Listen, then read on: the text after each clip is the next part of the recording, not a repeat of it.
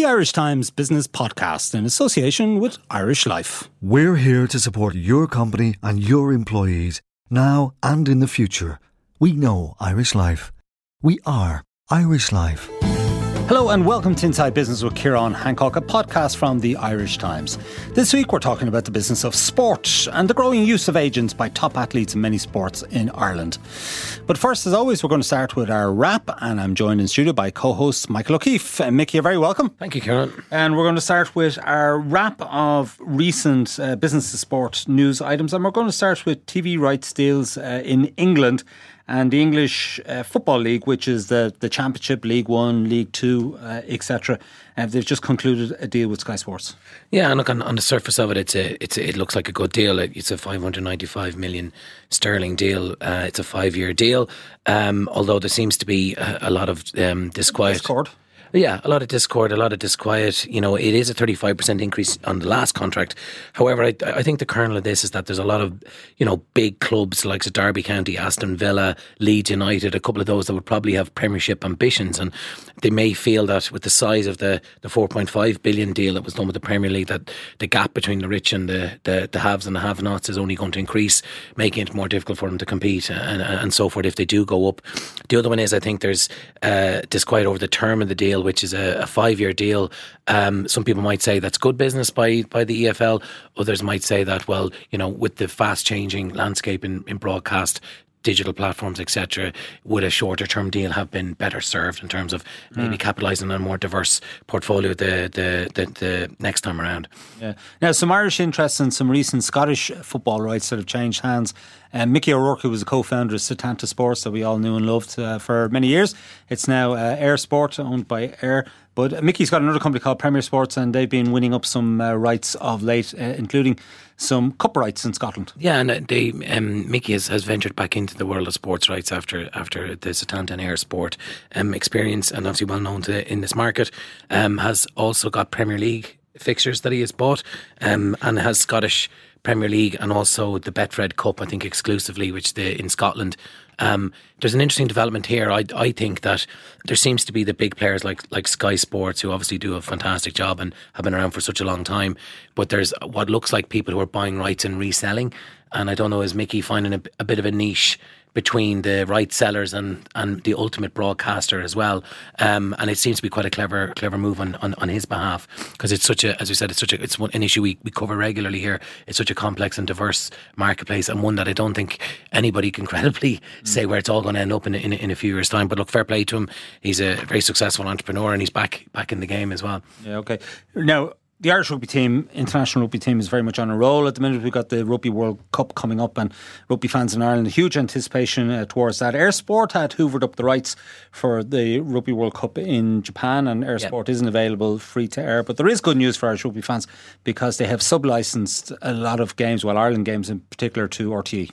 Yeah, and look, Air Sport have been broadcasting rugby matches. They did the Ireland New Zealand match in Chicago, was the biggest one that they've probably done to date, and obviously made a lot of headlines with winning the 2019 World Cup rights, which is a huge boost for them. You would say they have sub-licensed the games back to RTE, which means that they will be, as you say, free to air. Now some Air Sport platforms are free to their customers, so on. So it's not that straightforward. But I think what you'll have then is the big Irish games on both channels at the same time.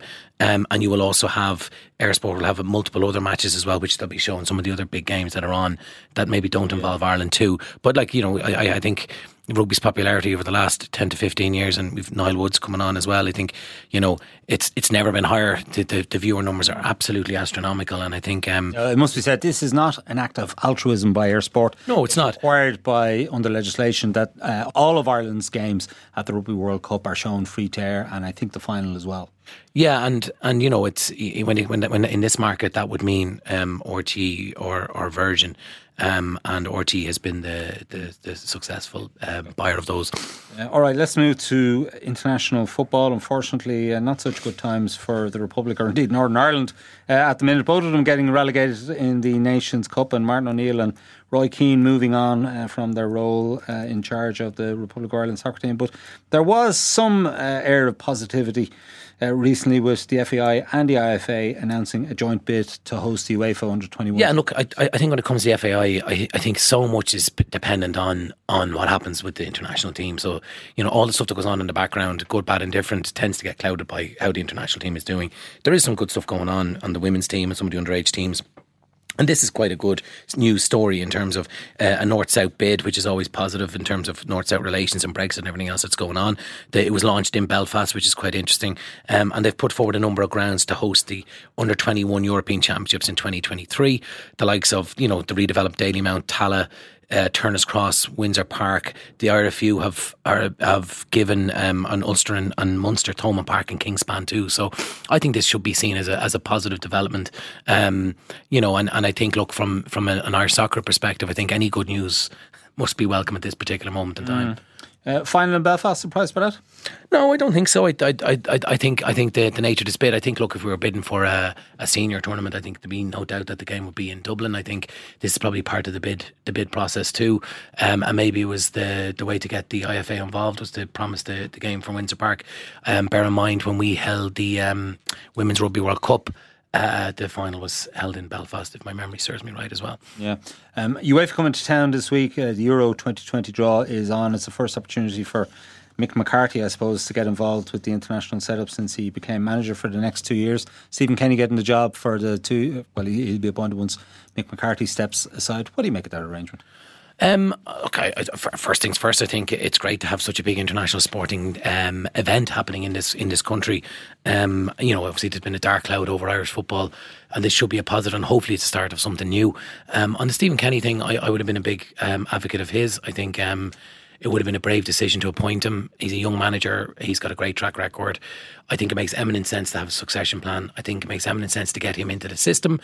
The question mark that people have asked, and one you would have to ask yourself, is the guarantee of a date and the guarantee of a succession, as opposed to maybe saying there is a succession plan and it'll happen when it's right. How do we know if it's going to be right in 2 years' time or 3 years' time or 5 years' time? He could be ready next year. He could be ready in 5 years. And I think that's the one that I think people have a beef with, rather than getting a really good, talented, youngish manager into the system to learn his trade. And, people you speak to, the question mark around, would international players respect a fella who's plied his trade with the League of Ireland? He had some overseas managerial experience. I think him going into the under-21 setup gives him an opportunity to just maybe see international football from a national perspective, where, as you say, you get the players for 3 or 4 days, you got to prepare them. It's not like you get them for 2 months pre-season and you have them every week and you can tweak things and move fellas around and stuff. So I'm broadly in favour of it. I think you'd have to question putting exact parameters and timelines around when a fella takes over or not. I think the IRFU have done probably a pretty spectacular job in terms of what they've done. I wish him luck with the under-21s. We have a poor record at under-21 level. I hope he doesn't end up losing. Very poor record. Funny enough, it's got a bit better in the last year or two, I think, but it has been shocking over the last 20 years. All right, we're going to stay with soccer and the Premier League. They have a new CEO, Richard Scudamore, standing down after many years in charge, and he was the man who negotiated all of those mega sports rights deals with Sky, BT and others. Yeah, it's a good job to get this because they don't tend to flip them that often. So this is only the third chief executive of the Premier League. It's a lady called Susanna Dinaj, or I think is how you pronounce it. She's the first female CEO and only the third CEO of the Premier League since its formation in 1992. The interesting thing for me here is that her background is she came as global president of Animal Planet, and she comes from a media rights background. And again, coming back to what we were talking about earlier, having a media or someone with a media rights expertise in a very senior role in what is commercial sport, I think, is now becoming extremely relevant. You only look at some of the other major appointments recently, Ben Morrell, who's gone into Six Nations, and a couple of other people who are, have deep expertise in broadcast rights and digital rights and so forth. So I think watch this space. I think the Premier League are probably saying the model of what has worked for the last 20 years, is it going to stay there forever? They need someone at the cutting edge of this in order to keep the revenue coming. So it looks like a good appointment all round, and interesting again that it is a female CEO in a very high profile position in sport. Yeah, and interesting too that Richard Scudamore seems in line for a bit of a windfall, stepping down from the Premier League. Chelsea chairman Bruce Buck had asked all of the clubs to contribute £250,000 towards kind of a golden handshake, if you like. fair play to him. If he can, it's nice money if you can get it. Indeed. All right, now Nike moving into esports. What's all that about? Yeah, so look, esports is something we've touched on here, and it's it's a big kind of global phenomenon. It's not going away. It would have been seen as a place for armchair geeks and so on, but now it's gone quite mainstream. Again, is it a sport? Is it what you're seeing is now is big sporting franchises setting up esports teams. There's esport leagues appearing in this market. There's a lady who has set up eStars, which is taking e-gaming around Premier League grounds and into stadium like the Aviva and Croke Park and other places here.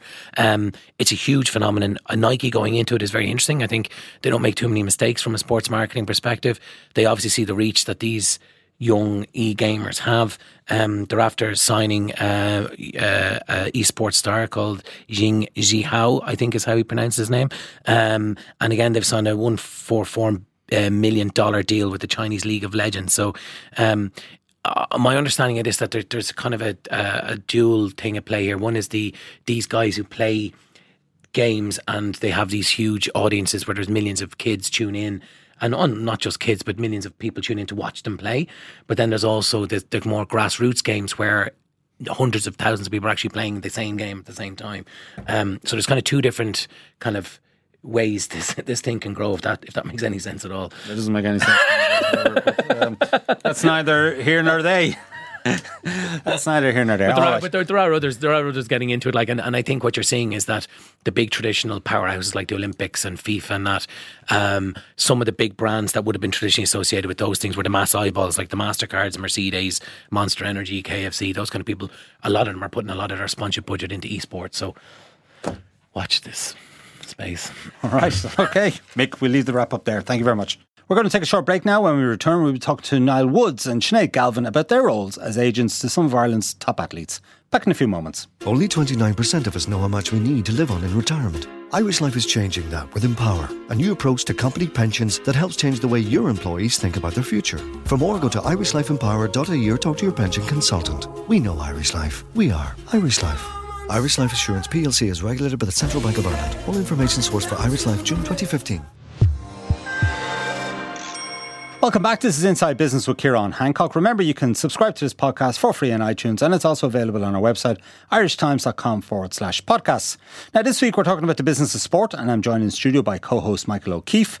In professional sport, agents have become more and more prominent in an Irish context in recent years, particularly since the advent of professional rugby in Ireland, where a new industry has grown up in the past 15 years. But what's it like at the coalface? Niall Woods is a former Irish international rugby player and CEO of Rugby Players Ireland, who founded Navy Blue in 2011 and now represents some of Ireland's leading sports stars, including the likes of Gary Ringrose and Jordan Murphy. And Sinead Galvin is the founder of Galvin Sports Management.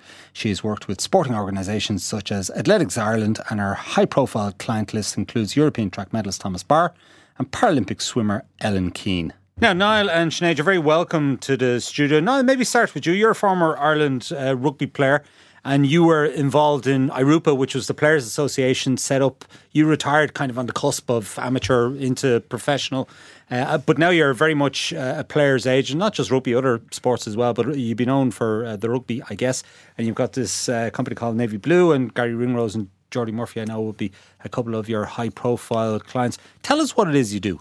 What it is we do, represent players, athletes, sports media, individuals. So first and foremost, if you go to Rugby Players, is negotiate their contract of employment. And who's that with? Is that with the RFU, Leinster? For players with Munster, it's with Munster. If Leinster, it's with Leinster, or into the UK with the clubs. Sometimes it's with the IRFU. Then you go to sports media, obviously RTE, News Talk, Virgin Media.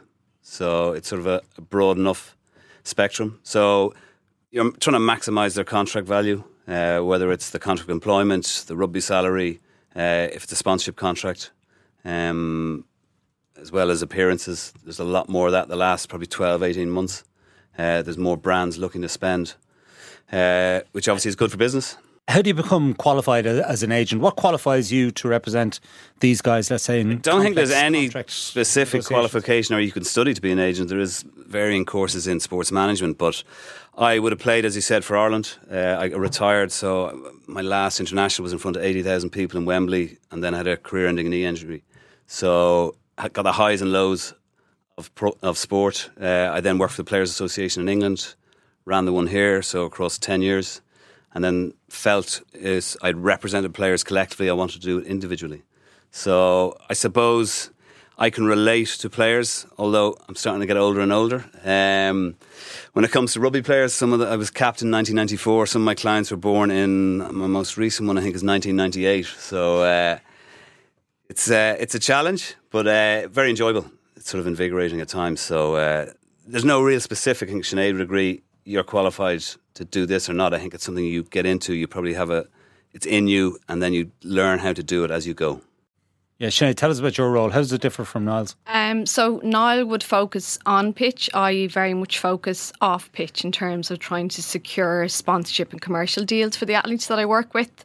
So I suppose for me, I'm very much about how can I help them build and maintain their personal brand, and depending on their level of marketability at that point in time, to make sure that they get a good return from the partnerships. So that's very much where my focus is at. Yeah, so what kind of money can be made in the Irish market? It's a small market at the end of the day. It is. Well, I mean, the sponsorship market in total in sports is about 140 million, and out of that, a huge proportion of that would go to the RFU and the GAA.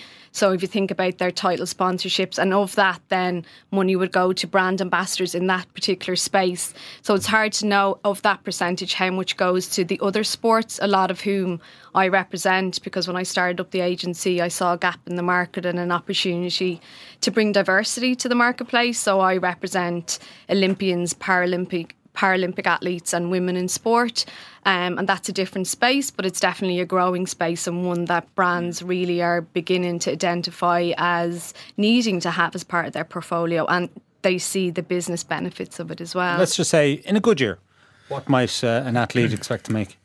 It really depends on where they are in their cycle. If you are talking about a high-profile Olympian, they could be bringing in, anything between 50 to 100 grand all in combined. Yeah. Yeah. So Niall, just first of all, I suppose when you look at the agent landscape in terms of Irish people involved in commercial sport, obviously some of the global players involved in golf and soccer and the huge revenue associated with that. But how has the professionalisation of rugby really impacted sport in this market and created a whole generation and a whole new clientele, I suppose, for yourself since 1995-96 when the game turned pro? Yeah, when it went pro, obviously there was no rugby agents per se because it wasn't needed, because it was all amateur. So it's grown, but probably slowly in the rugby space. There's probably 3 main players, 4 possibly in rugby, Irish based. Then some of the global bigger ones, essentially, who are global, but in the UK, the nearest to us, Esportif, have bought people out over here. But I would probably be the biggest homegrown Irish rugby agency, even though I do other sports around that as well. So it's grown in the fact that salaries have grown. Obviously, clubs' job is to keep the money down within reason, or what they can afford. In the UK, if you go there's a salary cap. Yeah. So it's totally different to negotiating a contract here, because they can't add in incentives, X amount more for appearances, whereas here there's a lot of that, and there's win bonuses for players of all ages across academy contracts, development, full-time and international. So, and then in England, obviously, the clubs own the players, whereas here the union own the players. And how is it involved in terms of, I suppose, a lot of things, there was the crossover from amateur to professional, and then you would have had a first wave of what were agents, I suppose, who maybe were accidental tourists in some respects. And then do you think it's a far more sophisticated marketplace now than, say, 15, 20 years ago? Oh, absolutely, because even if you go to recruitment of players, and clubs are looking at players, they would have been looking 10, 15 years ago for a scrum half, whereas now they want a specific type of scrum half. They'll want a certain age profile, his injury profile, what he can earn off the pitch. Can the club earn anything from him off the pitch? So the RFU would look at that when they're retaining players as well. So with Brian O'Driscoll predominantly, and the likes of Sexton, say when they were bringing him back from France, they know it's worth X amount to their sponsors by having Johnny in the country, because they can't use him when he's outside the country. And players are better served, you think, now than maybe 10 years ago? Yeah. In terms of the quality of the personnel involved? That's why I got into the business. I felt there was a gap in the market, so I started January 2011. So you're talking 14 years, 15 years into professionalism, that the agency decided it needed to be moved on a little bit because it was just literally the complaints I was getting was, I see my agent once, twice a year when a contract's up, and that's it. Whereas nowadays it's literally you're in text contact with the players every week. Some more so than others because if they have sponsorship and outside appearances, but a lot of the time you have to keep on it, otherwise you lose them. And Sinead, just in terms of your own, and you touched on something there in terms of working with athletes, and particularly in what would be deemed minority sports in this market. But how much is it in your role in terms of helping them to build their profile and understand their commercial value as much as it is kind of doing the deals? Like, is it a kind of a cyclical thing as you see it? Yeah, no, absolutely. I would do yearly reviews with everyone that I represent, but as soon as I would sign somebody on or feel that they were marketable enough, I would do a full kind of brand workshop with them and identify their own personal brand. I get a sense of where their commercial opportunity is, and I would also flag it to them and say, listen, I actually think you have huge potential, but right now our priority is on building your profile. Because a lot of the sports that I represent, it can be quite challenging because, as I said earlier, a lot of the sponsorship money goes elsewhere, and that gives the opportunity because they're the brands that hold the media days, that ends up getting the coverage. So you have to help them to build their coverage by linking in with the media. So you just make it clear to the athlete where you feel they are in their cycle. And that makes it a lot easier. So some people it might be let's build a profile. For other people it might be there's an opportunity to do some PR days, which tend to be less of an investment from a brand point of view. And for other people like Thomas Barr, you know, a Olympic finalist, European bronze medalist, Ellen Keane, multiple Paralympic athlete. They're the type of people who are engaged in long-term partnerships with their brands. But I also always try and keep a view to the long-term with athletes as well. You know, we try and sow some seeds for when that transition period starts as well. Because I do appreciate from my experience how challenging it can be for athletes to make that transition as well, you know. Sinead, just explain to us how you as an agent, how you make your money. You're obviously representing other people in contract negotiations with their employers or with sponsors or brands, etc. But how do you actually make your money? So it's commission based for me with the athletes that I represent. But I also, in terms of my overall business, have another sports marketing consultancy business. So I have two streams of income, but in terms of the athlete side of stuff, it's commission based. Right. Now, we reported in the Irish Times this morning that George Mendes, is football super agent, made 17 million dividend out of his Irish. Only half of Niall's earnings last year. Out of his Irish company last year, and he represents Ronaldo and Jose Mourinho and a whole host of other big name players. What are the dividends like out of rugby agents' pot in Ireland? Maybe €17 maybe. No, obviously it's a dramatically different sort of landscape. Soccer compared to pretty much most sports within Europe anyway. So rugby, obviously, it's a lot smaller. Yeah. So also there's transfer fees in football, which in rugby there really isn't yet. Fees in there's probably been 5 or 10 transfer fees in 20 odd years of professionalism, and they've been minuscule. So again, like Sinead, it's commission based. X amount on the rugby contract, and then on the commercial contracts it's a higher amount. Now in football, I don't want to tar everyone with the same brush, but in football a lot of the agents, they're considered to be spivs and a bit slippery and so forth. Yeah, I've heard that. So yeah, generally like it disabuses of this notion that yeah, I mean it sort of rubs off then to anyone if anyone says what do you do and you say I'm a sports agency or I'm a sports agent, it's generally either get Jerry Maguire or the soccer agents. So and it's easy for clubs, governing bodies to dish an agent, but I think in soccer terms a lot of the time it's probably justified. But a lot of the time with us, we work, it's much more transparent. There's a lot more integrity, I would say, in the business, in rugby. And certainly when you come to sponsorship contracts, dealing with the media, all of that, it's a lot more straightforward and clear cut. So I've researched getting into soccer. It's just not for me. It's not my area of expertise. Yes, I could earn substantial money. I suppose if you got lucky with a client, you probably only need one to make more than I'd earn quite substantially. Sure so maybe I'm in the wrong business, but it's just not for me, so I haven't gone down that road. There's other areas which have sort of broadened across into women in sport and the sports media side and doing events as well. And Sinead, the other image that people might have of sports agents, football agents in particular, is that it's very much male dominated. So how do you as a woman, again, get around that perception?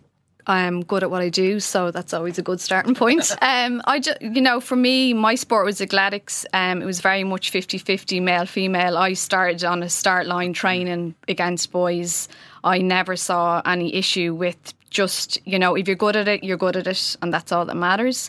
And I found generally when I made the decision to move into agency, like people like Niall and Dave McHugh and people like that who were in the agency land, they're just... like it's a community at the end of the day. I'm sure it is, but I was thinking just more in terms of from the employer's point of view, or from the brand or the sponsor's point of view. They might be used to dealing with men, male agents, rather than women. So I'm just wondering, maybe you didn't have to, but I'm just wondering. Yeah, well, you see, for me, I deal with sponsorship, so I'm not on the field of play. I'm sure if there was a representation in terms of the contract side of stuff, the on-field stuff, I don't know. I can't say. There could be pushback. But if you think that in terms of sponsorship and marketing, there's a very strong representation of women in those roles. So actually a lot of the times when I'm negotiating, I can't be negotiating with a woman, but I can be negotiating with a man. I just haven't found it being an issue because I have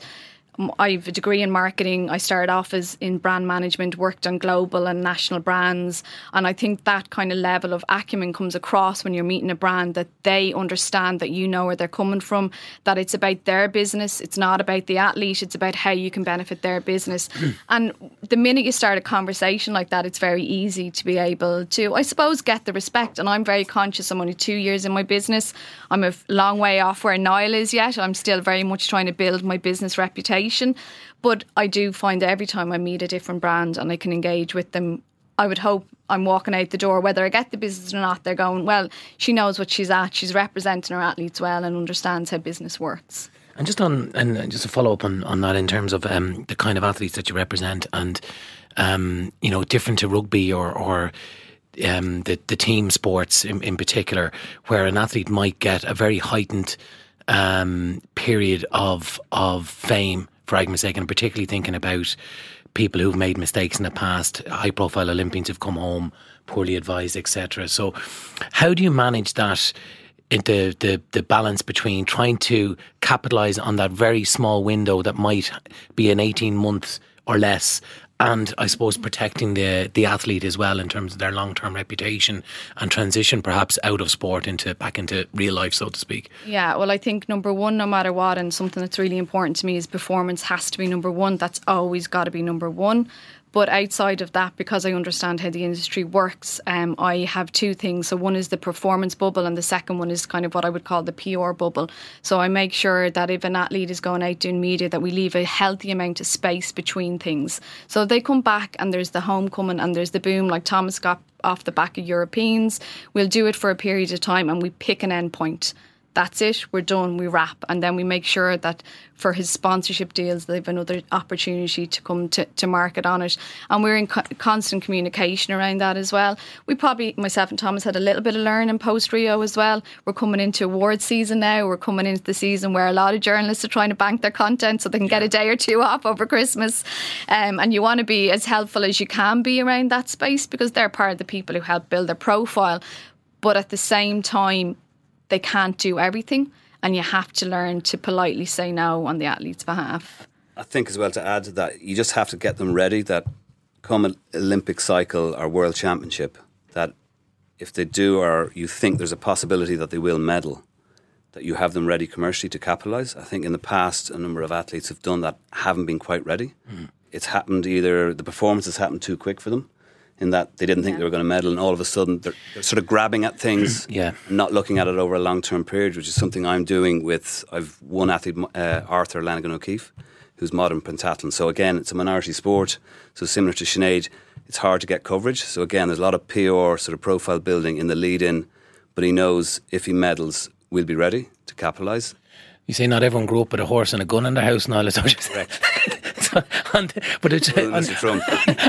On a serious note, how important is, from a profile perspective and a sponsor's perspective, digital media, social media, how an athlete or sports star behaves online, and particularly how they interact with a sponsor, but also from a personal perspective, we've got a lot of young guys and girls out there, fellas, mates get their phones and all that kind of stuff. How important is that for you guys in terms of massive now? It's become way more important probably the last 18 months, the social media side of it, and it's becoming a bigger part of sponsorship contracts as well, that the requirement is more on the social side of it. Some brands particularly have shifted a lot off, say, appearances to more social media, and some high profile individuals have had to go onto social media as part of sponsorship contracts because of it, because the brands are seeing this is where it's at, this is the market they want to hit. So it's then important from our point of view, you have to educate them how to do it best, which isn't always easy. And like you said, their friends aren't athletes or famous people. The athlete or the client has to just forget, I'm now a brand, I'm not one of the boys or one of the girls anymore. You can't be out drinking, posting stuff out drinking. You have to try and refrain. But from our side of things, you can't just chop it off straight away. You have to gradually, well, certainly in my experience, calm them down a bit. Yeah. They're still young. They have to live a bit. Yeah. Yeah, and I think being savvy on social media is it has to be a key part of their toolkit nowadays. It's just essential. It's as important as them being prepared for media interviews. And I think what you were saying earlier about, in Ireland, I don't think we have a tendency to prepare for success as a country. So therefore what happens is an athlete comes back where they're used to having a little bubble of just their friends on social, and then all of a sudden they have this huge other following. And as I say to my athletes, every time you tweet or you put something on Insta, that's a press conference. That's been publicised. That's the same as doing a round table with the media, because the media can take that and they can use it. But they can also use it to their advantage, because if they can cut through and they're engaging on social, then they can take some of that space from what I would see as the traditional sports like the rugby and the GA. So we take a bit of business off now. Athletes have a lot more control of their messaging now, don't they? I mean, there are a lot of athletes who announce their retirements, for example, on Twitter or Instagram or whatever, whereas previously they might have called the press conference and done it through the media. Now they can actually do it directly with their followers. Yeah, they can do it, and they can do it in their own words, which traditionally it was normally the team. If it was a team sport, an individual was retiring. So sometimes that's still done, but yeah, it's a lot easier for them to control the message and get whatever message they want out. That's where we come in, because you don't want the wrong message or something that can be misconstrued going out, which can easily happen. Yeah, and you just want them to give that little bit of sense check and the little bit of guidance while it's still in their own words. Like when Ciara Mageean was making the move to the UK in terms of her trainer base to train with a professional setup, we made a decision that was going to be done via social media, because we had learned that a certain person not here up in the north had got wind of it, and we said, you know what, rather than us trying to go out to one member of the media, the best way to do this is it to be a message that can get out to everybody at the same time, and she could explain the rationale behind why she was doing what she was doing, and it worked really well. It was done and dusted in her own way.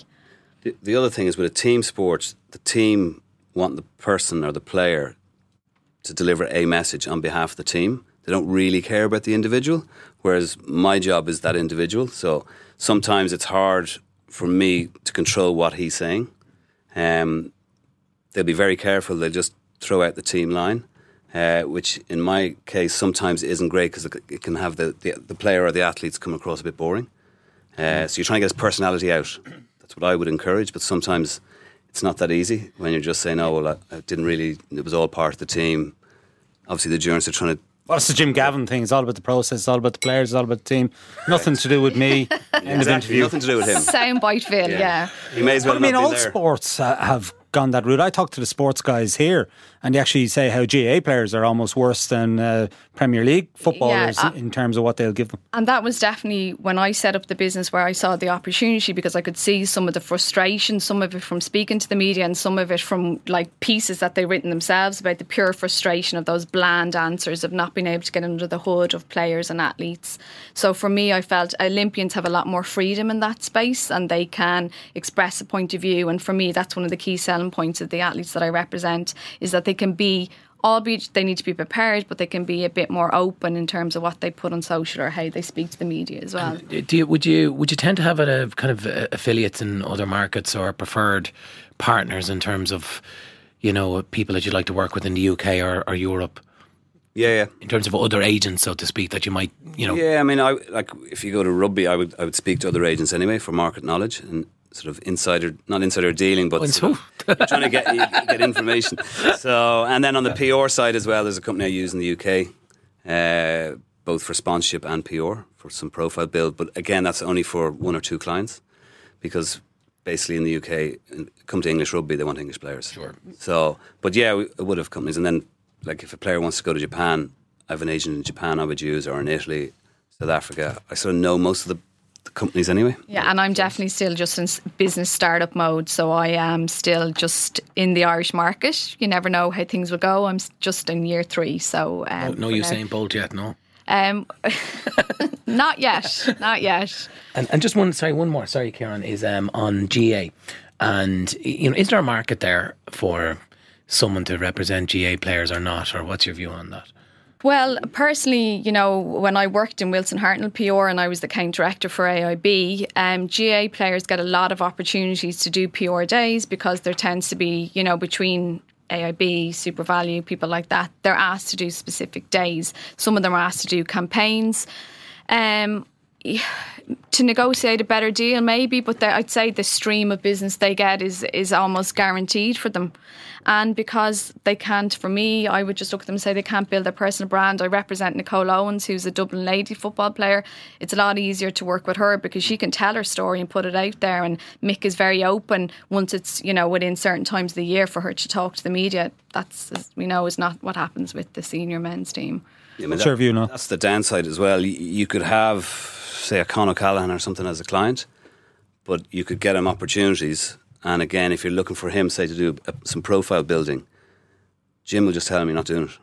So even though he's not contracted, like in a rugby situation, I find in GAA that the coach says don't do it, they just won't do it. So then you're sort of working. It seems like, are you working against each other then? So it's a hard one. There's so many of them though. That's the thing, is like there's so many GA players, and it's also so seasonal, and it's also 1 year, TJ Reid is absolutely huge, and the next year it's a Limerick hurler.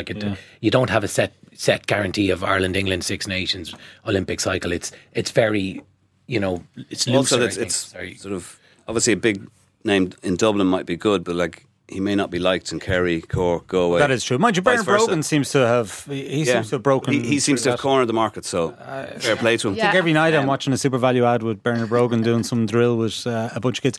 Guys, just finally, before you go, just tell us maybe in the next year or two which of your clients we should be looking out for. And maybe, Niall, you can give us your prediction as a rugby man on how Ireland might do at the Rugby World Cup. He loves all his children.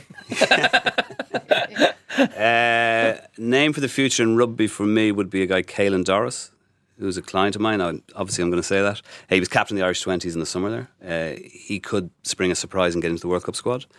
As to can we win the World Cup, obviously off the evidence of the last 12 months we can do, but as Sinead was saying earlier, traditionally we've never delivered on that big stage. So it's all about timing. Yeah, hopefully we can. Outside of that, probably Arthur Lanigan O'Keefe. I think he's on a sort of upward trajectory. He's somebody who, he's third in the world now. So yeah, he's at or near the podium in the various events he takes place in, the various tournaments he competes in. Yeah. Sinead, who should we look out for on your side? Is Thomas Barr going to bring home? So Thomas is looking for he's got global this year, so it's the World Championships in October 2019. So he'll definitely be looking to be thereabouts. Ciara McGean came 4th in the European Outdoors, Watcher in the European Indoors. She is called the tough of the track for a reason. I definitely can see her coming back. Ellen I imagine will continue to deliver medals. Dublin ladies footballers are doing very well, and Ollie Dingley, a diver who just missed out on a medal at European Championships as well. He came 5th in the middle of all that fantastic medals that was missed. And Reese as well in gymnastics, he won gold at the European Championships, so he'll be on his Olympic qualifying journey over the next couple of months. So there's quite a few of them in the mix. Great, okay. Well, listen, we wish them all well, and indeed we wish the Ireland team well at the next World Cup. Niall and Sinead, thank you for joining us. Right, thank you. Thank you. Cheers, thank you. Okay, that's it for this week from Inside Business. My thanks to Niall Woods and Sinead Galvin. Declan Conlon produced the show with JJ Vernon as sound engineer. Research was by Kieran McSweeney. Don't forget you can get the latest business news straight into your inbox by signing up to our Business Today email at irishtimes.com, and you can also follow the Irish Times business feed each day on Twitter and Facebook. I'm Ciarán Hancock. Until next time, take care.